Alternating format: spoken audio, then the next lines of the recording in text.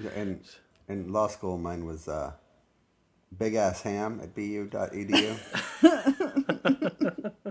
And I would get, it was on my resume for all the big law interviews. And they actually called you back.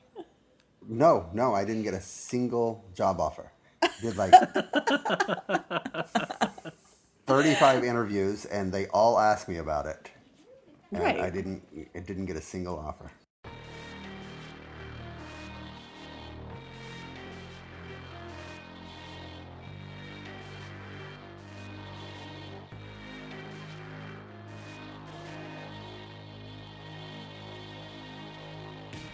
Welcome to another episode of Pajiba, the Pajiba television podcast. I'm Pajiba comedy editor Dan Hamamura. With me, as always, our Pajiba managing editor Tori Preston. Hello, Dan. Hello, Tori. And in honor of Manifest and their hero Ben Stone, Dustin Rowles has called himself Ben Stone in our program, so I guess it's a Manifest homage. Yes, I was trying to think of a way to work in Noah, but I just couldn't come with it. Is Ben Stone Prince Charming? Yes. Okay. So you're Prince Charming. Was he a terrible actor as Prince Charming as well? I don't know that Once Upon a Time required a whole lot of good acting, so he didn't stand out. Was he noticeably bad. Wooden? Yeah, but like playing Prince Charming, of course you would be. Oh, yeah. Like, basically, it was Lana Parrilla was amazing, and everyone else was just fine. But he's like Keanu in One Life to Live, sort of, in Manifest. Yeah. Just real bad. Well, so remember in the Thor movies when they replaced him with a badly, with Zachary Levi with a bad blonde dye job? Yes. But also, suddenly he was interesting. So, you can... I don't think Zachary Levi is an amazing actor. No. But, him in a terrible dye job, it was just, electric. It did work, yeah. It worked. And I suddenly realized, I did not remember that character in the first movie. I didn't remember that character in either version. Have you watched the Thor movies, though? I've seen all three of them. Really? Yeah. Well, you didn't watch Civil War, was it? I didn't watch Civil War, no. Okay. Well, I never know where your gaps are. It's easier to assume that I haven't seen it, even though I probably have. It's kind of it's easier to assume that I don't remember anything, even if I've seen it. Case in point, you don't remember that Ben Stone was in... What is his name? Dallas? Josh Dallas? Josh Dallas. Josh Dallas. Don't you confuse him with Josh Dallas. Good Lord. I was going to say Charles Dallas. Okay. Josh Charles is a wonderful human being and a great actor. He's wonderful. I agree. I'm not arguing. We're Josh okay. Dallas is something. Wait, Josh Dallas is married to Jennifer Goodwin, is that right? Right, because they met on Once Upon a Time. Oh, that guy. It's totally insane to me because I know who we've been talking about the whole time, like the name, but also I've been trying to picture him in Manifest, and my brain cannot conjure up an image. Wow. It's been a while since you've seen Manifest. It has been. You know what, Dustin? Why don't you? We do have to get to what everyone's drinking, but why don't you refresh us with what's going on in Manifest? Since it was the anyway. Season finale, and I look. What happened in this episode was that they took all of this sort of vague references to the Bible and Noah, and they just turned Ben Stone into Noah somehow. He's the Noah of Manifest, and he's trying to save the flock, but there's people who are against him because apparently in the biblical times, people were also against Noah, which totally makes sense because he wiped out humanity. Mm-hmm. He was picking and choosing, or right. No? Yeah. Well, it was just him and his wife or kid. I don't know. Yeah. It was but now all of these people are oh no, Ben Stone is gonna wipe us all out. What is his arc? Is it the plane? I guess so. I guess so, because it's the passengers From the plane. who have turned against him because but he's also trying to save them, but they think that he's in league with the government, who I guess is God. Like, metaphorically or literally? Metaphorically. As Ben Stone is metaphorically Noah, which they just sort of like, there's a vague connection because of the driftwood from Noah's Ark, and then the writers, they don't really know what they're doing. They just like take these sort of like thoughts and like merge them, even if they don't make a lot of sense. So why is the government God? Well, Just because people think he's in league with it? Yeah, because the other passengers think that he's working with the government, which is not actually true. Right. But they think that it's true. But is that then a commentary on religion where like people thought Noah was in league with God, but like he was just kind of doing his own thing? I think that Manifest might be trying to want to say that, but they're not doing it very well. God is dead is the message. Right. I don't think anybody on Manifest has read the Bible. I mean, or like literature, or watched another show before. I think they watched like the Cliff's Notes of Lost, and then decided to throw this shit together. it's fair. Anyway, what happened is that in the very first episode of the season, they pulled out the tail fin of Flight 828 in Cuba. Right. And it's sort of like been lingering around this whole season, like what's going on with the tail fin? What's going on with the tail fin? Well, weren't they experimenting on it with Yes. black lightning? Dark lightning, yes. Dark correct. lightning. That's okay. right. And at one point, the little boy touches the tail fin while they're experimenting on it, and he disappears. And then they surmise that the only way to get him back is to return the tail fin to the ocean from whence it came. And so they convince some federal people in the Coast Guard or something to drive out into a lightning storm with this tail fin, and they throw it back into the ocean, and then it disappears. As things thrown into the ocean during a storm are wont to do. Yes, it vanishes. But then Cal, the little boy, comes back, only he's now 17. Because that's how old he should have been had he not been on the flight. Oh. And he's the kid who was drawing stuff? Okay. Yes.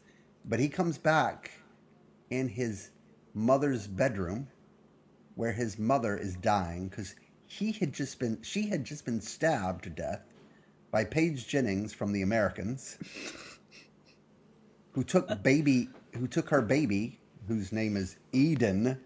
Oh God. And ran off with it. So Cal, now a teenager, gets to see his mother die. And she actually dies. He can't her. Right. She actually dies, and he's like, "Mom, don't worry. I know what to do now. I know what to do." And then she dies. Oh. But from what I understand, she's actually dead, and she's out of the show, though she may come back for, whatever reason. Right. Mm-hmm. But meanwhile, everyone who was on the boat with the tail fin don't realize that it actually worked, right? Yes. And they don't even know that Grace is dead. Right. Wait, so the disappearing people, could that be ripping off the leftovers? No. That's okay. No. No. I mean, it was just the one kid that disappeared. Mm-hmm. Okay. I mean, they do disappear, but then they come back. It's more of a time jump sort of thing. Right. But at first people didn't know that, right? Well, they just thought they were all dead. Oh, yeah, true. Okay. It's a nonsensical show, and if it gets canceled, oh my God. Oh, so they still haven't decided.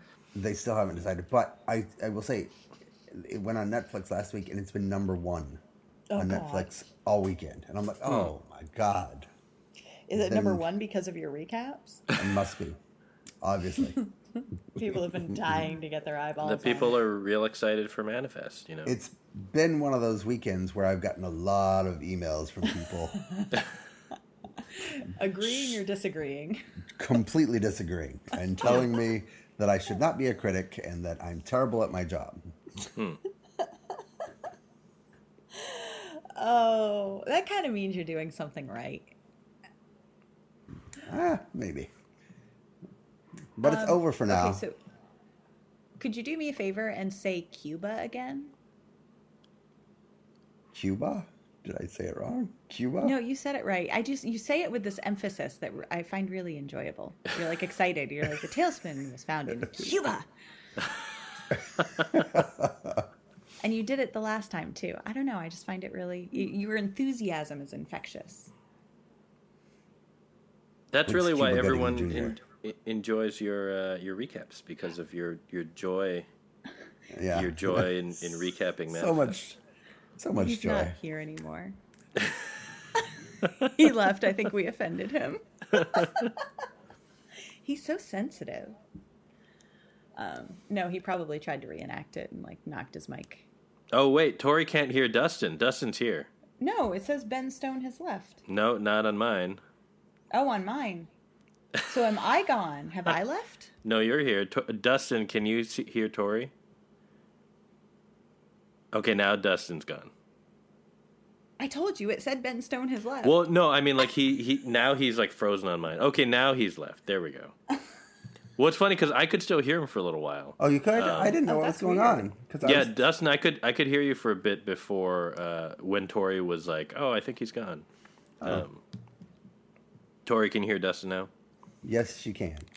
Yes, I can. Okay. Oh, okay. Don't speak for Thanks me. for answering for her, Dustin. Jesus. Well, all of this is staying in, and we might as well get to what's everyone drinking. Dustin, since you're obviously, having a time of it. I know, but something's wrong with me. It's been like 3 or 4 weeks since I've been able to drink a beer or alcohol of any kind, except for I am having a coffee with Bailey's. Ooh. Okay. And a soda and a Gatorade. Is it a caffeinated soda? Yes. So you're having caffeine and caffeine. Yes, and a Gatorade. And electrolytes. That's right. And hydration. Mm-hmm. So 3 drinks. That's perfect. Yep. You've hit your quota. Mm-hmm. Just no alcohol. Except for the Bailey's. Except for Bailey's. It doesn't count.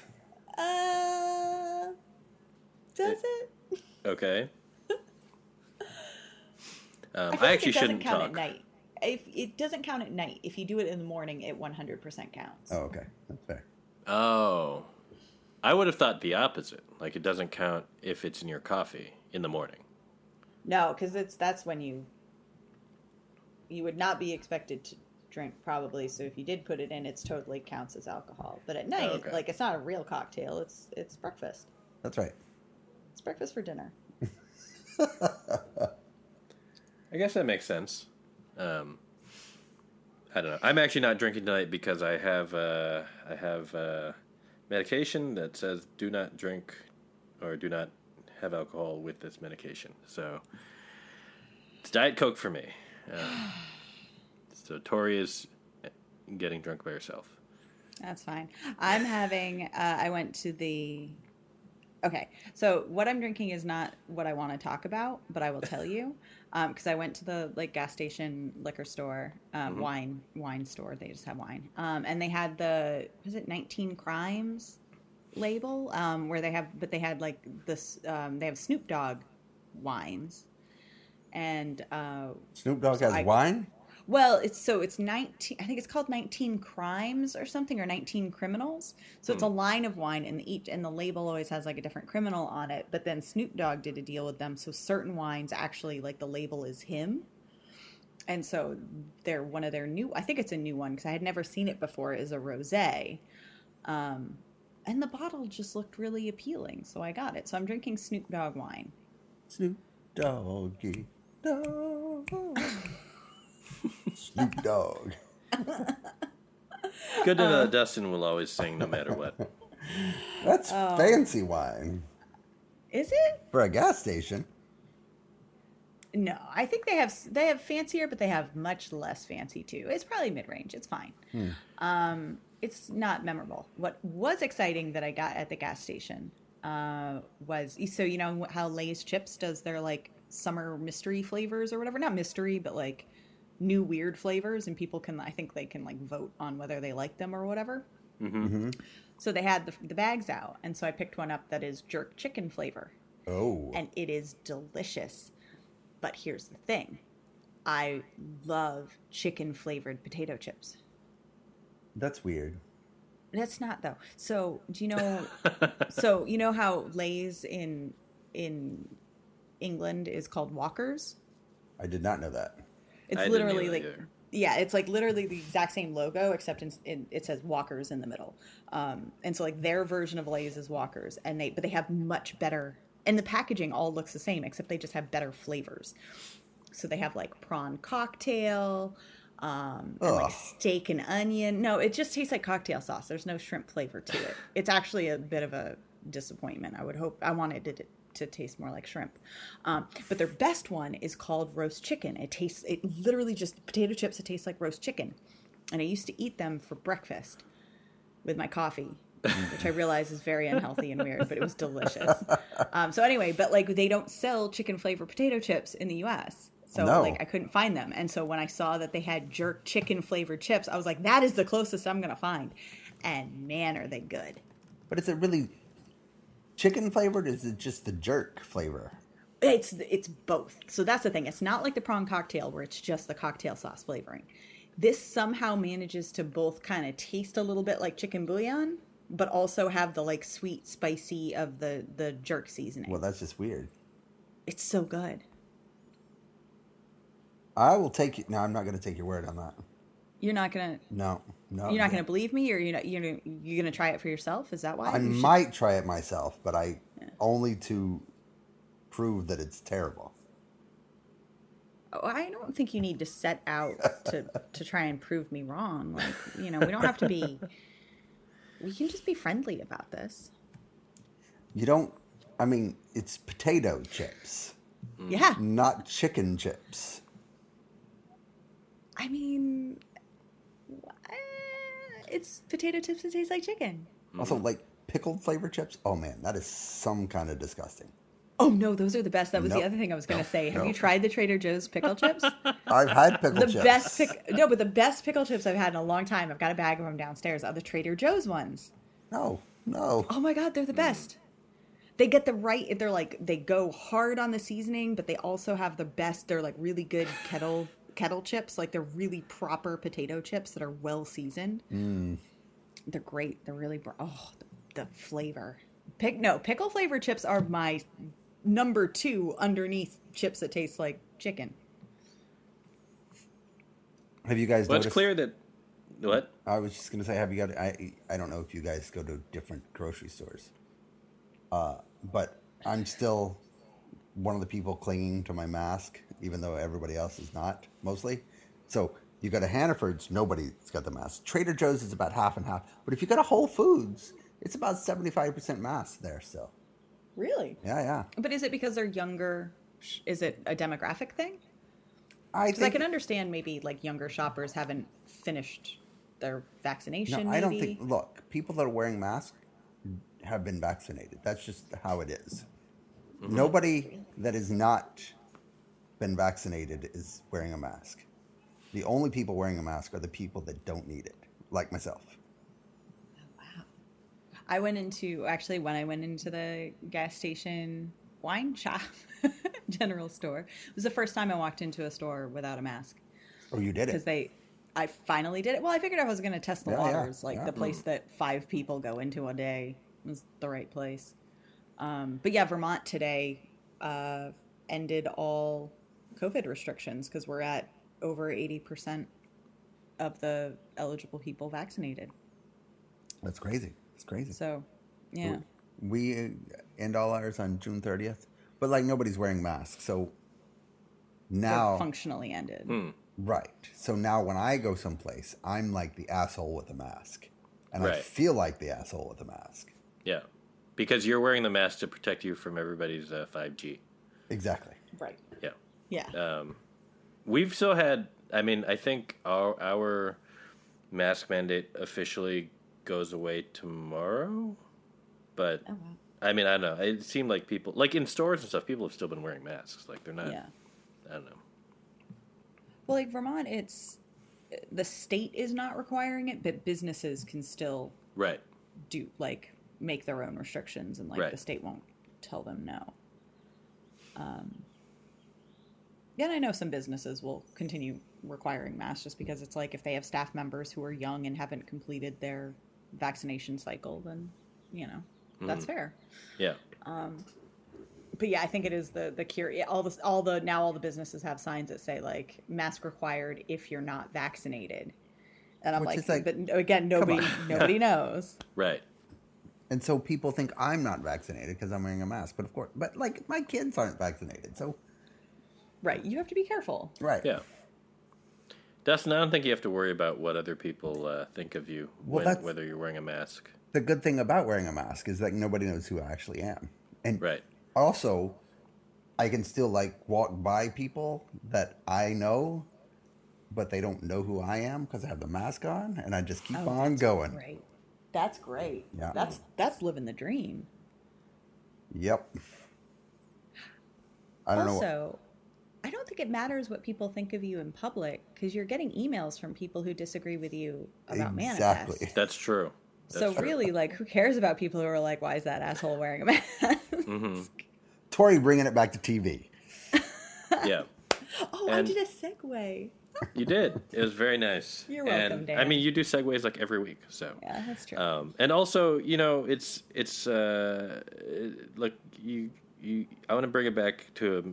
I had a segue from like 5 minutes ago that no longer is going to work because we moved on. But you two were arguing so passionately about the chips, and I was like, you know, just like you disagree about food, I feel like you're going to disagree about Mythic Quest.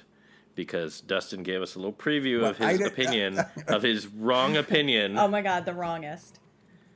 So just to set it up briefly, Mythic Quest just had episode 7. I'm sorry, episode 7.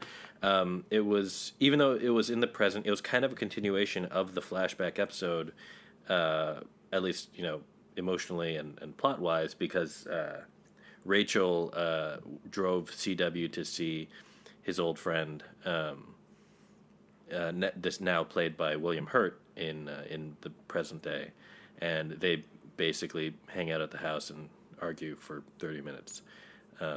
And two of us thought it was pretty great and very emotionally cathartic, Maybe and one of cried at us the end.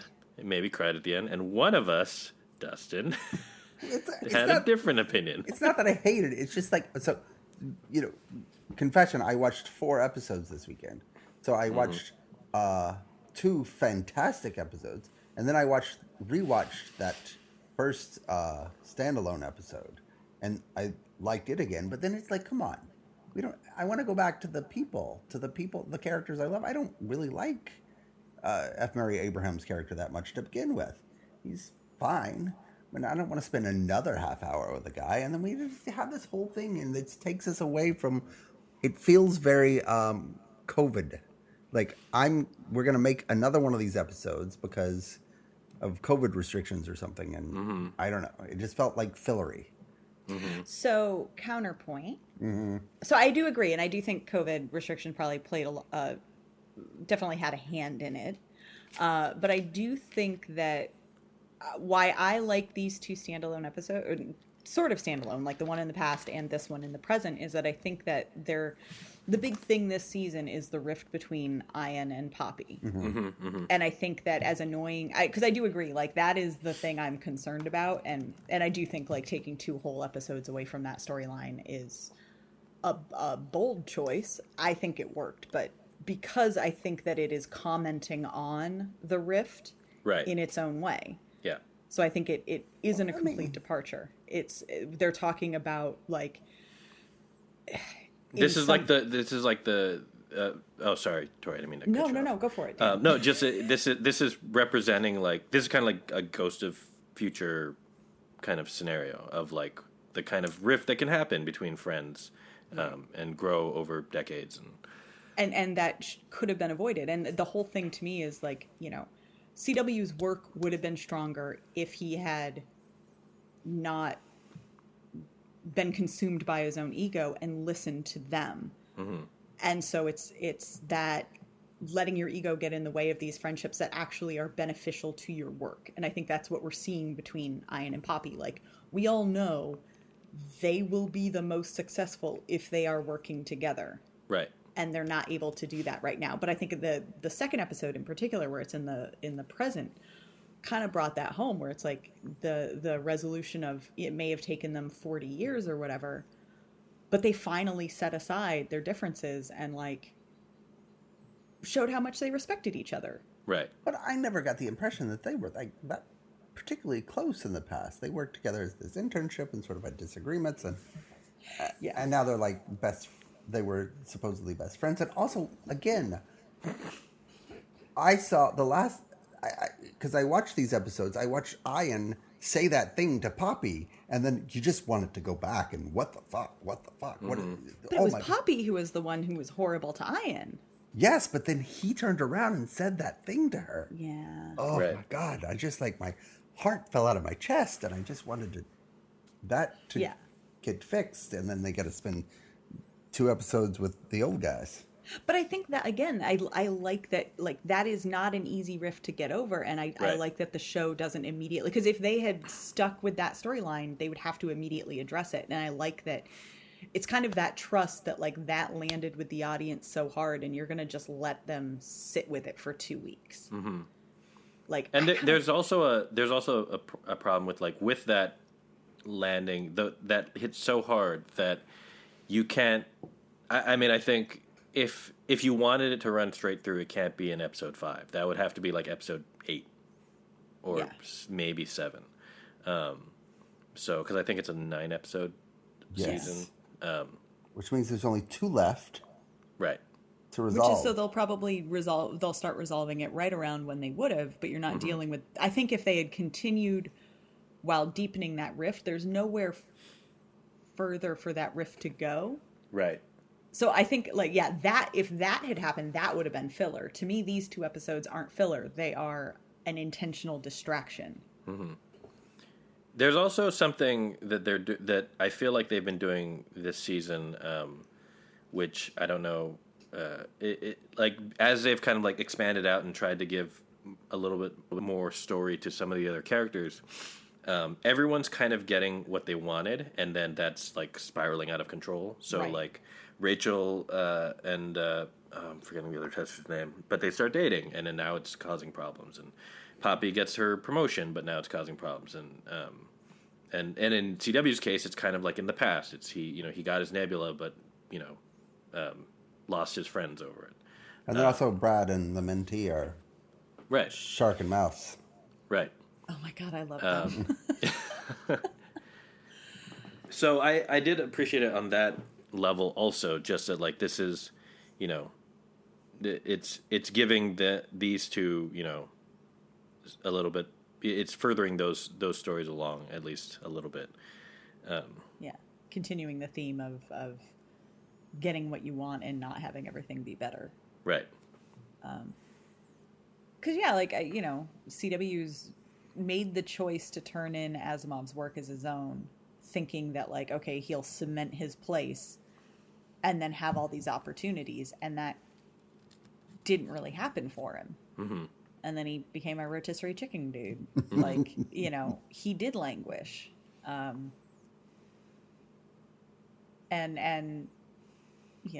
likewise, his friend Peter, like, had the life he wanted with his wife, who was successful, and anything he got professionally was kind of on her coattails, and they all acknowledged it. Right. Like, he was the mediocre talent, and she was the one that kept landing all the deals. Mm-hmm. He never really improved. Right. I don't know. It's fine. What did you guys? when they made up, come on, did you feel nothing when CW was like, grabbed the manuscript and made him read it, and it was you find out that he'd actually read all of his like 19 books. All I could think was, oh my God, is he going to read the whole thing to him? Because, oh my God, I don't want to hear a guy read the entire manuscript to me. Ugh, Dustin. You don't do audiobooks? I do. Do audiobooks. It's different when you're like with them. I don't know. I think you're just making up objections now. Maybe.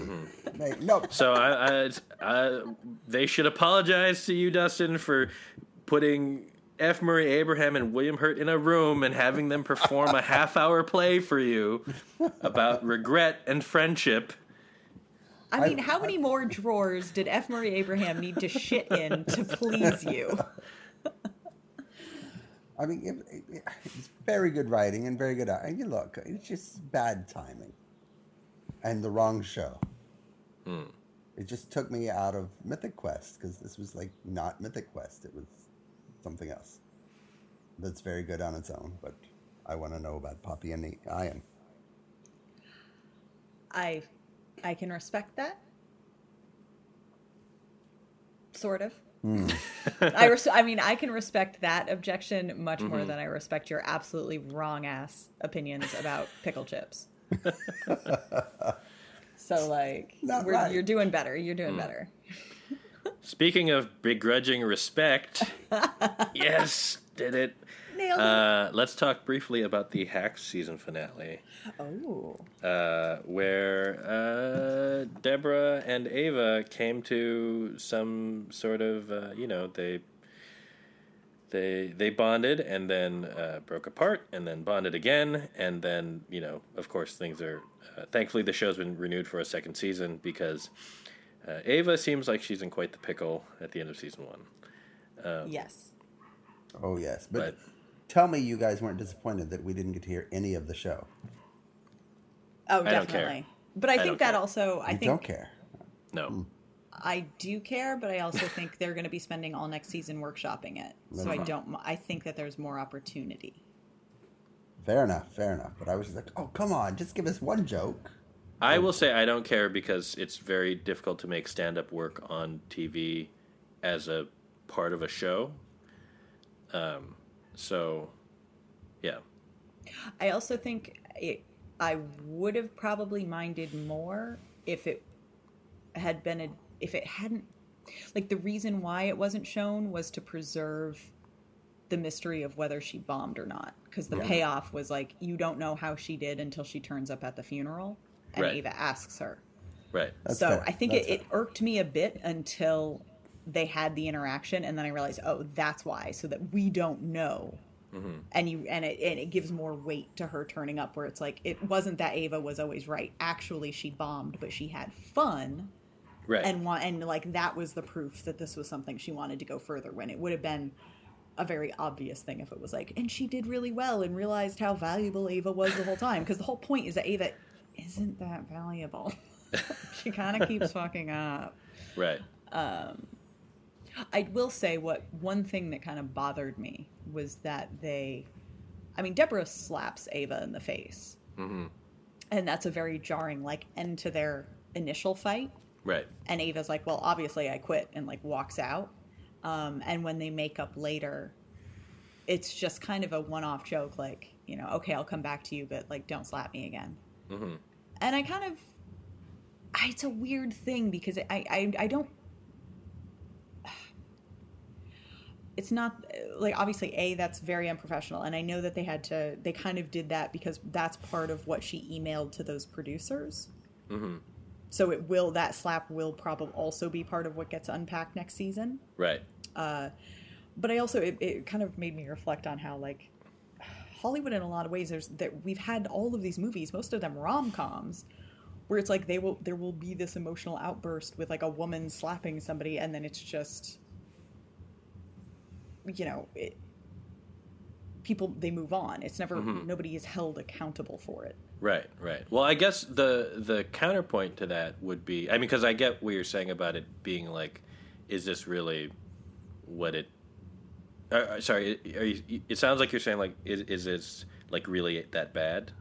No, I mean, no, I'm saying I think it is that bad, and I thought the show weirdly didn't treat it that way. Again, I think that there will be more repercussions for it, right, when it becomes one of those work stories that Ava has told to these producers. So I do think it will get further explored, but in this sort of reconciliation, it's just like, that to me is a hard thing to imagine just getting over. And part of it was to me like the reflection of like, honestly, we see characters do that a lot in Hollywood, like especially like movies from Well, it's funny that you reference rom-coms, because this is kind of like a rom-com between these two. I mean, not sexually, obviously, but it's them coming together. It's like odd couple pairing coming together, in a lot of ways. I don't know. I mean, I still enjoyed it. The Jean Smart, the scene that she had with, what's the actor's name? Nelson Franklin, who was like the reporter. Oh yeah. Which was just kind of like a nice, like random, like, oh, Nelson Franklin is doing this one scene. From Stoplight, Red Light. What's that called? From Traffic Light. Traffic Light, yes. And many other shows. Yes, but mostly Traffic Light. Right. The one that nobody else saw. Yes. But it was one of those scenes that, you like reminded me like, oh yeah, Jean Smart's amazing, and like is turning this, good, interesting monologue into, but like you really, feel for her as she's talking about her, her career and kind of like how she, dealing with kind of like the pain of her divorce. I think that even though we didn't get to see her stand up, that was kind of like, I mean, that scene was obviously the surrogate and the proof of like, oh yeah, this stuff can work. Even though it didn't, because it was her first time doing it in front of a giant crowd. Yeah. Yeah. I agree with that. I also really like one thing that just occurred to me during the finale, speaking to like how incredible Jean Smart is in this show and the show as a vehicle for her. But like in the span of 3 months, HBO Max gave a platform to two of the best like television actresses who never get the spotlight, and it's Krista Milioti and Jean Smart. And yeah, in the span of 3 months, they each got a show that, to varying successes, but I think really gave them strong platforms for their skills. Right. Also, Juliette Nicholson, not that you guys would appreciate it. Mayor of Easttown, the horse show. Oh, the show with Jean Smart in it. That's the Jean Smart show also. Yes, yeah, also Jean part Smart. 2. Yes. Yeah. Now, I don't know, Dan, did you watch Mrs. Maisel? I did, yes. Oh, yeah. I just, the Jean Smart character, it reminds me a lot, not a lot, but something, the Jane Lynch character. There's sort of like parallels, or it evokes that sort of same sort of brand of, I mean, right, because it's like a populist brand of comedy that's like, oh, it's there's a perspective, especially from the comedian side, that like, oh, this is beneath you because you're so much better than this material, but this is what pays, so this is the character that I put on. But then Jane also Lynch's very character, wealthy. Yes, and kind of an asshole. Right. But with layers. Yeah. Anyway, I just thought I'd mention that. You're welcome for my insights. No, that's a good point. What else was I? Oh, I also wanted to mention, I had a question. In the final episode of the season, we learn kind of, just like we never see him again. So it's kind of just through like phone calls and reactions. But we learned that Ava's dad dies. That was weird. Yeah. So I had a question about that, because Louis Hertham is like, I feel like, for him to not appear is kind of strange. Like it seemed like, I have kind of like two minds of it, where I'm like, he's too big an actor to just kind of disappear like that. But on the other side of it, it's like, you know, I kind of appreciated the way that the death lands because it's so like for Ava, you know, she doesn't get to be present. Yeah. Well, and it's also that sort of dealing with regrets. Like Right. he was trying to come see her and she told him not to, and like Right. the disappointment in his voice when he was like, "Oh, okay." Right. And like that was their last conversation. Right. I Yeah. really love the scene where she comes home and her mom is trying to cancel the baseball subscription, because that's like totally what I mean. You got this huge moment in your life and you're dealing with like this pedestrian bullshit, and it's also hilarious that she just decided that she needed to do it right then. She's like, I got to get this thing canceled. Right. Yeah. Like her mom is a completely like kind of aggravating, unsympathetic character, except in that moment where I was like, no, that is exactly the thing that I would probably do as well. Like just like focus on the precise wrong thing. Right. Yeah, I love her. Her mom is just so. Oh, the conversation with the cat litter being right next to the bed, and you know. And just like well, obviously you're going to have to move home now, and then what am I going to do? Yeah, like everything is around it, you know. Ava's career collapsing, and she'll have to move home, and there's no room for you here. Oh, gosh. Good show. Yeah, and we haven't even talked about Megan Stalter as Kayla. Oh my god! With Paul Downs as Jimmy. The Me Too stuff. Yeah. I mean, she just kills in every scene and is so funny. And that sequence in the hotel room when she's kind of she is hitting on Jimmy, but also like not. But it moves so fast. It's like it's hard to tell. Like, is this serious or is this just like? Is she just like riding the wave of like whatever the last thing she heard was? Right. But then it leads to the email and the Barbara of it, like not Barbara. It's like it happened again. I don't know. It was the scene at the front desk where he's like, "I need a cot," and then she's like, "Cancel the cot." Yeah. Yeah. She's wonderful. Also, the Jean Smart reaction when he's crying to Jean Smart, like, "It means so much that you stayed with me after my father died, like, stayed as my client." And then she comes up and she's like, "Girl, you're gonna not whatever, like, you're gonna knock it out of the park, girlfriend." And, yeah, Deborah's just like, get her out of here. Yeah, so many good things to say about the show, and it will be back, so that's good. But watch it now. Do we think Jean Smart's going to win the Emmy? No. Emmy. Well, I guess she'll be in a different category than Winslet. Yeah. It'd be comedy, right? Yeah, this would. Yeah, then that makes sense. She would, yeah. HBO is going to do very well, aren't they? Yeah. Do they have to say HBO Max? Well, what's this on HBO or HBO Max? I think this was HBO Max. Yeah, and the other one was HBO. If it's on Sunday night, it's HBO. If it's on Thursday or Friday, it's HBO Max. That's how I've decided to make the distinction. But Betty is on Fridays, and that's HBO. Well, Fridays is, but it's like a Friday night show, right? Yeah, it's in that Friday at 11 slot where they throw like.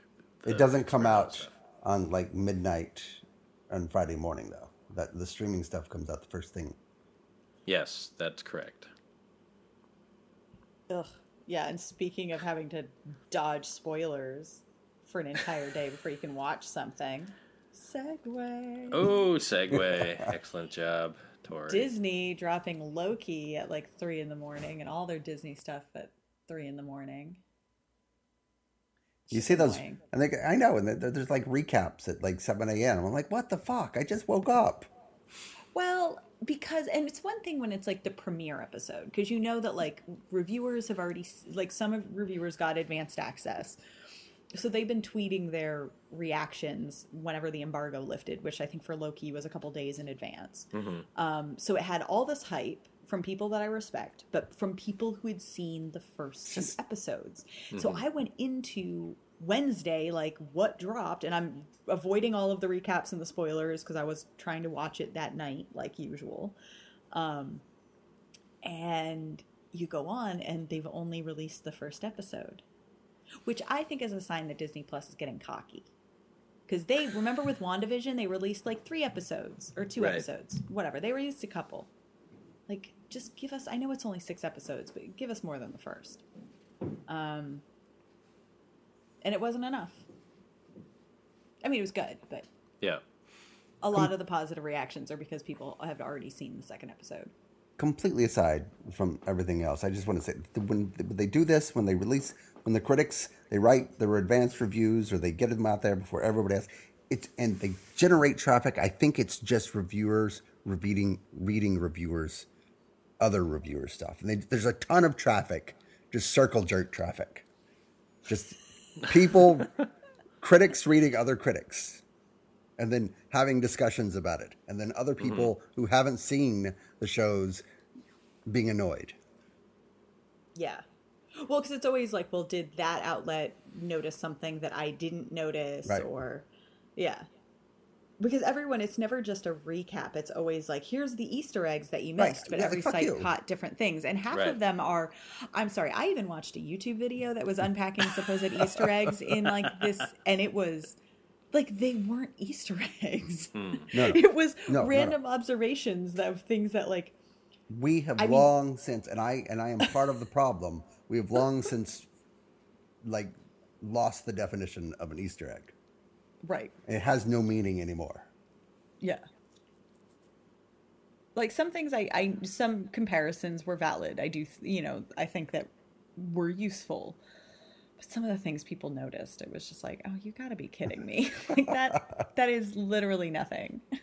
I am curious. Did you guys hear the rumor about, or the speculation that Peggy Carter is in the background? What? Oh, I saw that in the comments in your piece. Yes. I don't remember who put it in there offhand, but yeah. So a few people on Twitter noticed it, and then it's been making the rounds. But there's a scene in the TVA when Loki is still in the intake. I think maybe later, but anyway, in the background. You see a woman come through, and it looks like it's.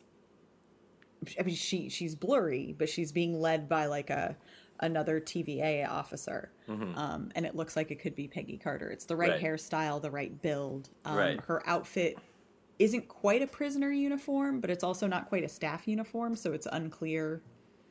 How would that make sense? I mean. Well, I think cool. the speculation is if it was. I mean, it's probably just like it probably wasn't her, but if it was, I think the idea is that if the TVA is capturing people who were a part of these splinter timelines, these variants, well, when Steve stayed in the past with Peggy. That could have been one of those. Oh, I see. But then would they have gotten Steve? They probably should have gotten Steve. Yeah. And maybe they didn't. They just didn't, Except that if Steve stayed in the past and got old and they didn't arrest him, it's because that was what was supposed to happen. Right. And he wouldn't have stayed in the past unless Peggy. Right. Also, so I can't see her getting captured. So, right. I mean, it's all probably nothing, but it certainly got people excited. Right. Yeah, there was a lot of. I like the episode, but you know what I thought? I thought this is just like this is Marvel's Doctor Who. It really is. It's just a Doctor Who. I mean, episode. right down to, so Gugu Mbatha-Raw, who plays one of the judges, Ravonna Renslayer, she was Martha Jones' sister. Oh, I don't remember that. Wow. In Doctor Who, I believe. Because I think that's the first place I ever saw her. But yeah, so I'm just going to double check that, make sure I'm not making that up. But yeah, I think she actually literally was in Doctor Who. Yeah, I really like... I mean, look, it's really hard to tell from the first episode. I think that the adventures that will unfold in future episodes will make a big difference. Mm-hmm. But so far, it's like, I love the style of the TVA. I like the visuals of the episode were wonderful. I like the whole aesthetic. That kind of like mid-century office chic. And that kind of makes it tough to, like, it's weird to be like, it was fine, because that's kind of where my head is also, but like appreciating how insane the work is in like the detail that they've built into this universe. Like, even if I'm not, I mean, I'm going to watch obviously, but like, I'm not like, oh, that was so, like, that was an amazing hour of TV. It's like, no, it was good, but like done at such a high level that I'm almost not paying attention to the fact of how well done it is. Yeah, I would agree with that. I think that I think it was also just a hard one because it's so much of it is it's all setup. Right. And I think it was well executed setup, but you aren't really getting at the crux of the new ideas yet. Right.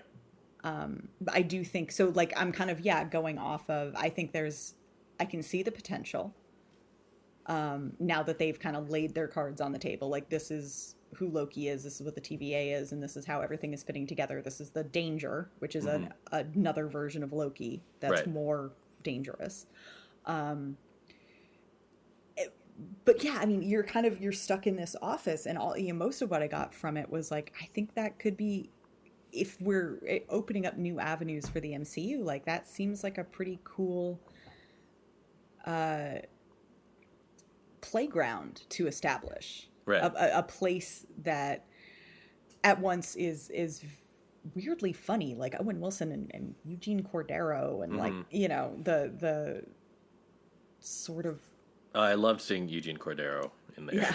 It was so funny. But you've also got a place where the Infinity Stones are paperweights. Right. Like, the scale of power being established is so far beyond what Loki or any other characters would be familiar with. Mm-hmm. So you've kind of, I love that the playing field is at once so banal and just so otherworldly. Right. Yeah. And, it's going to lead into Doctor Strange, and it's going to lead into probably Ant-Man, the next Ant-Man. There's a lot of stuff going on, but so far, I guess what I'm most interested in is where Loki, like, what this means for Loki. Right. And his what his motivations are. Right. Because it's not clear. Right. And especially because... Oh, no, go ahead. No, go for it. I was just going to say, and especially because one key in the episode being that he gets to see his future, the future that's supposed to play out. Right. So he knows if he returns to his timeline, he dies eventually. So yeah, I know that's a curious place to leave a character anyway, even if they were, good, and this version of him is not. So. Right. Like, we as the audience know that Loki became a more complicated character, but the show is picking up on the Loki right out of the Avengers movie. Right. So that's at the height of his kind of villainy. Right. Like, he's killed Phil Coulson, and he's tried to take over, lead a army of Chitauri into New York City. Mm-hmm. Like, that is his baddest point. Right. And pulling him from there, and then showing him his life, but what that's doing is showing him both that his life is futile, like all of his goals of becoming a god, like, or a ruler, don't pan out, but also that he's not unforgivable. Like, there are points where he accidentally leads to his mom dying, and that obviously impacts him, and then seeing his father sort of embrace him seeing Odin sort of acknowledge him as a son, and seeing him sacrifice himself to Thanos, something that, like, this Loki could never imagine self-sacrifice. Right. So it's weird kind of getting to witness the growth that is possible in him, while also knowing that that entire journey, he's never going to have it and it's futile. Right. So I can't quite pin down what his motivations coming out of that are. You know, is he looking at the TVA as, you know, now he knows that it is more powerful than the Infinity Stones. So if his game plan was to get the Tesseract and become a god again, he now has found a something that if he could rule over it, it would be even more powerful. Right. You know, controlling time. But he also knows that, you know, maybe he just needs to work with them because his only chance of a long life is with them. He knows that there's no, the normal time, the sacred timeline has nothing for him. Right. Or is he trying to tear it all apart? And is that how we end up with the multiverse of madness? Or is he going to do something that brings down the TVA and creates a multiverse that will go to war with itself? I'm also trying to figure out a little bit if I love the comparison to saying like this is Marvel's Doctor Who, which is I think appropriate. The other thing that popped in my head was this is what's it called? This is Marvel's version of Looper, and that he's going to somehow accidentally create old, he'll create the old variant Loki, especially if it is what's his name, Richard Grant. That like this is like they're doing is what's going to lead to creating that Loki, and then he has to catch himself, and then they're going to have like I just want them to have a conversation in a coffee shop about multiverse theory and being like, we can't discuss this all day. It's going to be crazy. Just here's what's happening. Yeah. You know, Kevin Feige gets a lot of shit, but he really, the way the construction of the Marvel Cinematic Universe and with the TV show, it's been really impressive. How he's sort of like, I don't know, because the Loki thing in the movie, and he goes back, and now they're creating a whole TV show out of that. I'm impressed. Well, and it's also, and handing the reins to a guy who, you know, so the writer, Michael Waldron, I think, like, his last job was, he's one of the he worked with Dan Harmon for a long time. So, like, he was coming off of Rick and Morty, which is another, you know, show with a lot of paradoxes and time hopping. Right. But a great sense of humor. So it's interesting to go, like, that is so the opposite of the Marvel aesthetic, but to trust... I think that there's some, while I do understand the kind of sameness of the Marvel pipeline, I think that there's some interesting choices behind the scenes that they're getting more bold in making that I hope influence it. And I think Loki is a great chance for something like that, because Marvel has done a lot of work with heroes, and, you know, Loki was one of their first villains, and I'm curious if he's going to wind up as an anti-hero, if he's going to, you know, reestablish himself as a villain, if he'll become an actual hero, like where... So much of this whole show is very much, what is the identity of Loki? And the idea that there can be multiple Lokis, and how do you... where, you know, I am curious where the show is going to land, because that will obviously impact the rest of the MCU or whatever, but I'm not as... I think with a lot of the other Marvel shows, we end up kind of dreading the end, because we're like, the show will be interesting until it has to tie into the MCU. Right, right. And this is one where I'm not as, like, frustrated by that. Yeah, kind of, because it's... I think the essential question of it, it's not necessarily about the movies that come down the pike, but, like, once we know which Loki is left standing, the fact that there probably will be an old Loki and a lady Loki and all these other versions of Lokis, we'll know what character goes into. I mean, it's kind of the same way WandaVision kind of upped Wanda into the real Scarlet Witch. Right. We're seeing these characters kind of evolve into their next form. And considering, like, I don't know about you guys, but for a while I was kind of burned out on Tom Hiddleston as Loki. Like, he was fun through the Avengers, and then I don't know if it was when he was, like, dating Taylor Swift, But like there hit a point where I was just kind of like, I don't know, man, you're like kind of a lot. And so it felt like they kind of had him take a back seat, or he would make an appearance, but it wasn't, he became like a handy joke. Mm-hmm. And then he had a really good death scene. Right. And I was like, that's perfect. And so I wasn't sure how I would feel about the Loki show. And I feel like the way they've laid this out, I'm like, oh no, I am all aboard the Hiddleston train again. I'm like, you're great. I'm not sick of you anymore. You're a whole lot of fun. I hope this establishes you and you're like here for the long haul. Mm-hmm. Unless I get sick of you again. Mm-hmm. I don't know. Yeah, I feel like he was oversaturated for a point. Maybe that was just me. Wait till he starts dating Rita Ora. Oh. Oh, that's terrible. But yeah, so I don't know. Should we just make predictions? Do you guys have any? Oh man, that's above my Is it too early? Is it too early to tell? Should we just like place bets? I don't even know what would be predicting that he would be how he's going to end up, like a hero or a. Yeah, I think that. First, do we think that... So Richard E. Grant doesn't have a character name. Mm-hmm, mm-hmm. Do you think he'll be old Loki, or will he play something else? It just makes too much sense. He has to be old Loki. Old Loki sounds right. Do you think he's the one under the cloak?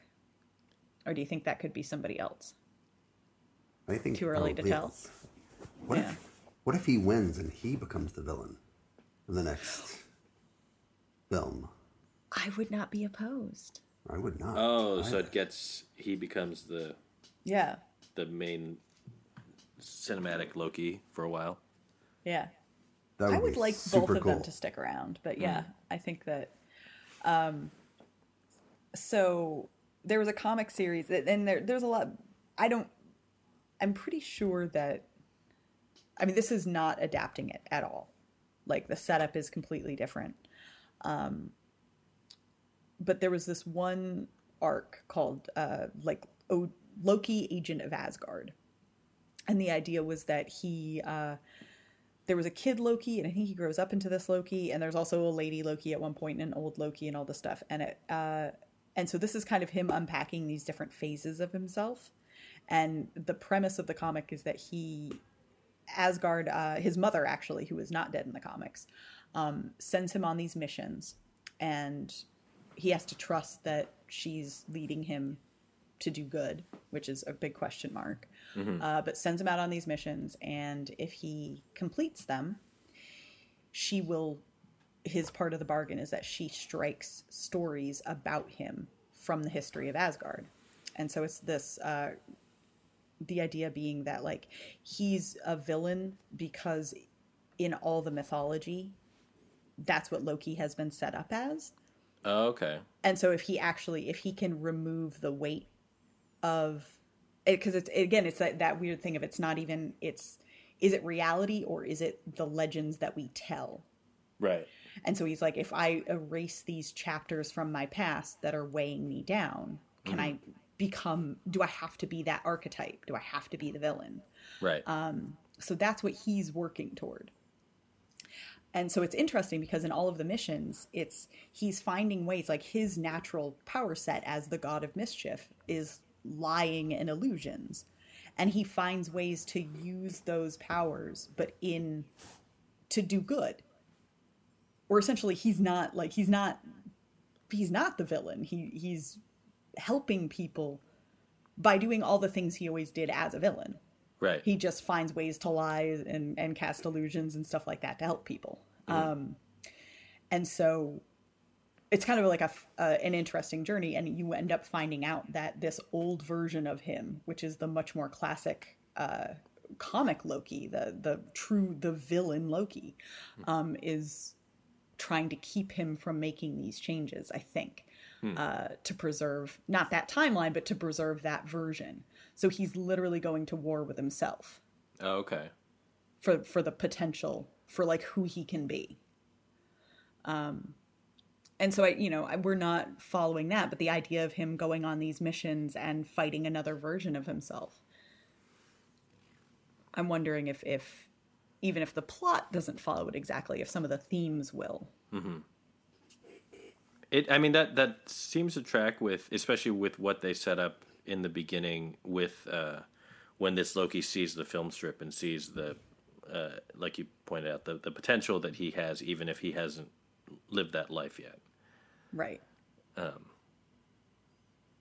But it's interesting because for that Loki in 2012, if he sees that, as emotional as it might be, does that show him that there's no point in redemption since he dies anyway? Mm-hmm.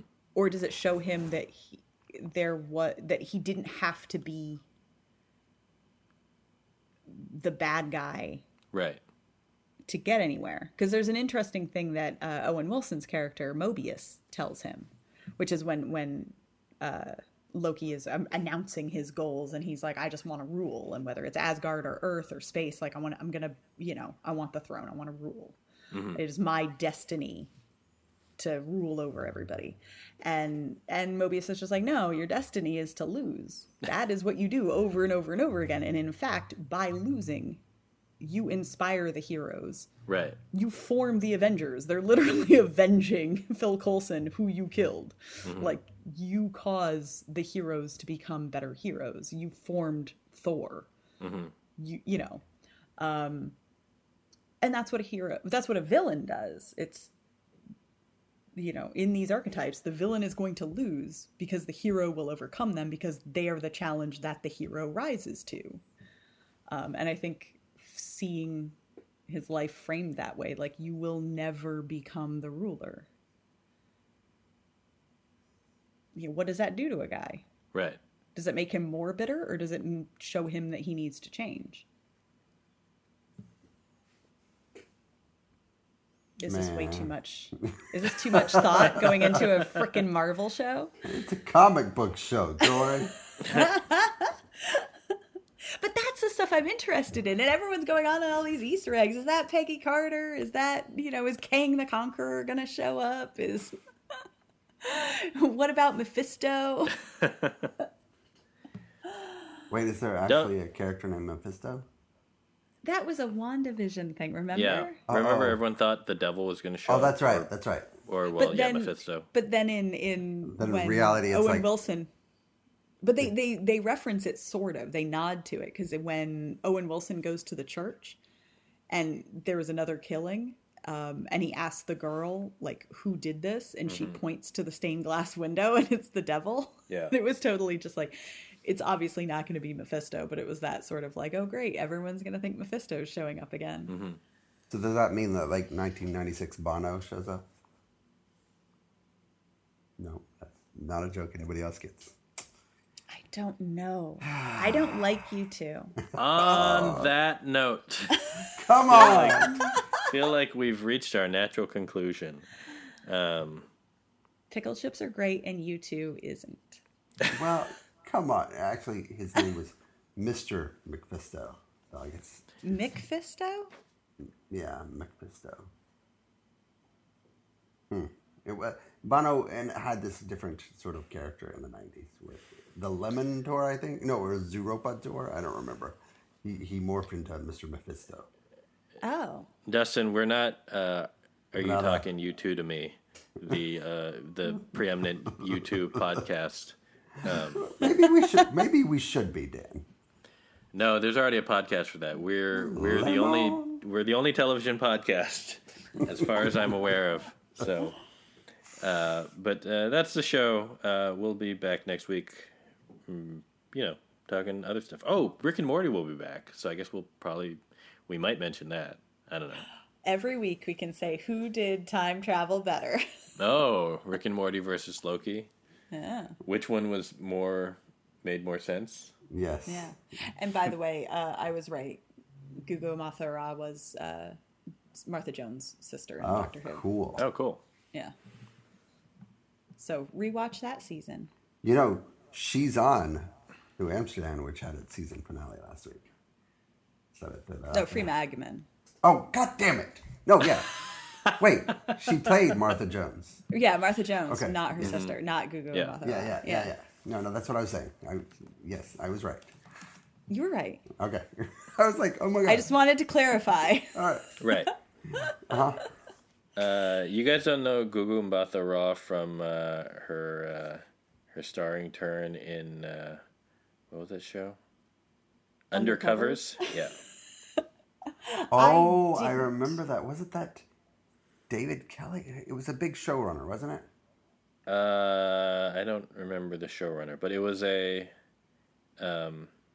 married couple that are CIA agents. Oh yeah. I don't remember anything else about it other than I can kind of see the poster in my head.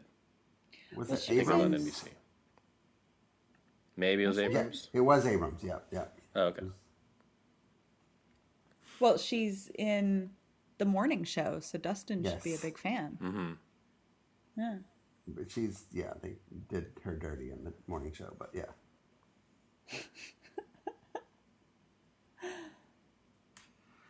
Good night, everybody. All right. See you next week. Have a good night. Good night. And here's where we put the secret track. Lemon. Sorry, JS.